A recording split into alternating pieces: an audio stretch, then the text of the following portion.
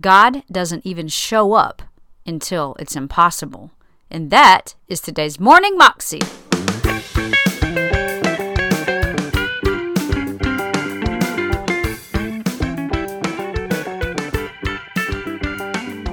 Welcome to the Morning Moxie Show. I am your host, Alicia Sharp, and today we have Caine on the show again, and she is joining us for part 2 of her message about Jesus being the miracle maker.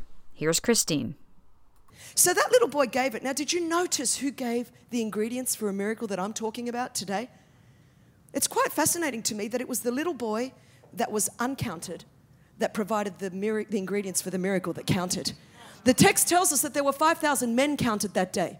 So a little boy who was not counted, and the thing that I've discovered, church, is that it's always the ones that everybody else discounts. It's the ones that everyone else thinks doesn't count. It's the ones that everyone else thinks your life will never amount to anything. You are not educated enough. You're not talented enough. You're not gifted enough. You're not smart enough. You're not resourced enough. Everyone else discounts us. You are not a celebrity enough. You don't know the right people. Jesus says, I might just be able to use that person that everybody else has discounted, the one that society thinks doesn't count, because I know that I'll get glory from that life because everyone will know that they could never have done it in their life. God always takes the ones that everyone else discounts. You know who packed his lunch that day? I promise you, if you know anything about society at this time, it was not his father. His mother packed his lunch. Do you think when that woman got up that day and packed some anchovies and some Ezekiel bread, she thought she was doing anything that was world-changing? Yet she was packing the ingredients for a miracle in that little boy's lunch that I would be talking about 2,000 years later.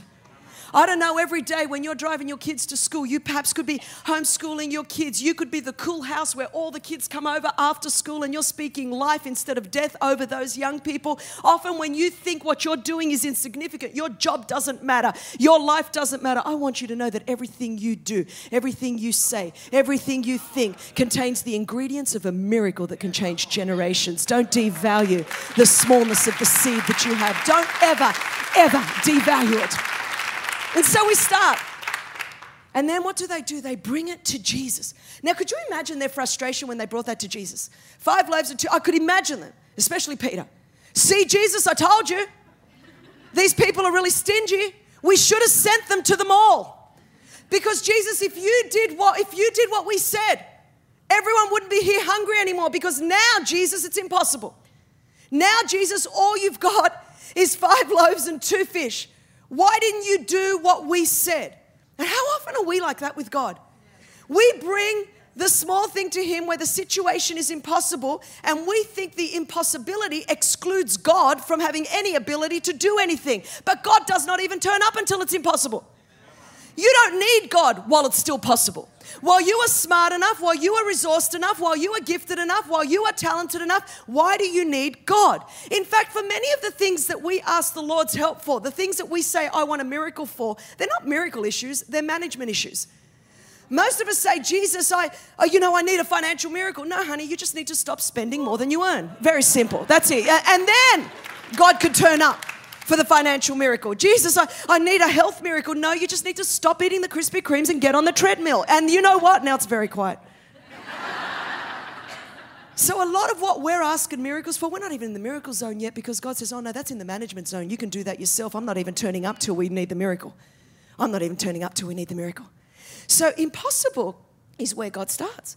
We think the impossibility of a circumstance disqualifies God from being able to do anything, when that's what makes him God. God is not limited to our time and space continuum. God is supernatural.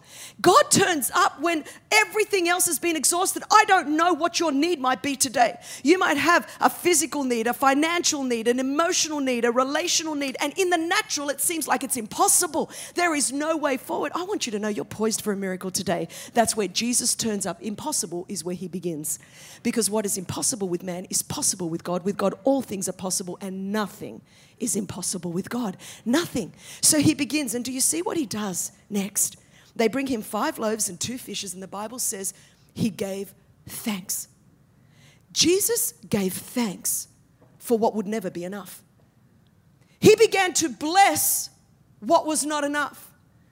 How often do we, instead of bless our not enough, curse our not enough? I hate this house. I hate my boss. I hate my job. I can't stand my marriage. My kids are just losers. It's amazing to me how when we are disillusioned or we're disappointed or we're discouraged because things haven't worked out how we wanted and we feel that God didn't come through in our timing or God didn't come through in the way we wanted him to come through, we begin to murmur, grumble, and complain and curse the very things that contain an ingredient for a miracle. And God says, you know what? Why don't you begin to bless your not enough instead of curse it? Do you know how your whole year would change if you began to change your confession?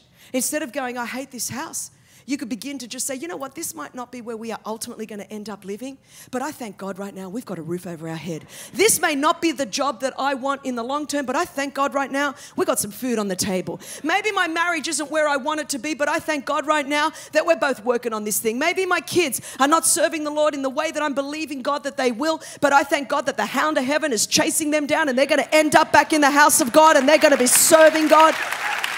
How much would our lives change if we began to bless and not curse? Because we expect God to bless what we curse. And Jesus began by blessing what was never going to be enough, knowing that if you bring your not enough into the hands of a God that is more than enough, he will do such a miracle. He blessed it, what was never going to be enough, and then did you see what happened? The miracle of multiplication did not happen until he broke it. The miracle is in the breaking. While Jesus kept breaking, the miracle kept multiplying. I don't know if there's anyone in this room besides me that knows what it is to be broken. I don't know if anyone's ever had a broken heart, if anyone's ever come from a broken family, if anyone's ever had a broken body, if anyone's ever had broken finances or broken relationships or a broken life. And so often we think that brokenness disqualifies us from the purposes of God and from what it is that God wants to do with our lives. We think, well, God can't use me, I was abused, or God can't use me because I'm divorced, or God can't use me because I committed just such great sins in my past. And what we try to do through our shame and our guilt and condemnation that the enemy heaps on us, we try to hide those broken places. We try to hide those scars. We try to hide it all and think, you know what, if I could just wear some sort of mask and just get through this thing called life, I wish God could use me, but he can't because I'm so broken. But I want to tell you today that it's from those broken places that you are qualified to be used by God. It's not from my strengths that God is using me to make a difference in the world. It's from those broken places. It was the child that was left in a hospital unnamed and unwanted when I was born. The girl that was sexually abused for 12 years at the hands of 4 men. The girl that grew up in the poorest local government area in my state, in Australia, where I grew up. The marginalized ethnic migrant, second-generation Greek girl, so marginalized because of my ethnicity and my gender. It's that girl that God took all those broken pieces, adoption and abuse and poverty, and said, you know what, Chris, what happened to you isn't good. And the enemy tried to steal, kill, and destroy your life. But if you allow me to, I will take all those broken fragments of your life and I will weave them together and I will work together for good. The things that the enemy meant for evil. And God has woven them all together. And God has taken an unnamed, unwanted, abused, adopted girl and not only rescued me, but he's now using me to rescue others that are bound in sex slavery. It would be just like God. I feel like Joseph today, where I stand in front of, he stood in front of his brothers and he said, you know what, you meant this as evil against me, but God meant it for this very purpose, to save many people alive. And church, I want to tell you, the thing that you thought was going to kill you, the thing that you thought you would never recover from, God could never use you in business again. He could never use you relationally again. That's the very thing that God wants to turn around and redeem for his glory. The enemy wants you to think it's all over. But let me tell you this, some of you have been struggling, you've been fighting, you've had a really hard year. But I want to remind you that the devil on his best day didn't take you out on your worst day. You are still here, you are still fighting, there is still life, there is still a future. There is still a future while you're still breathing, and God can redeem every broken piece of your past.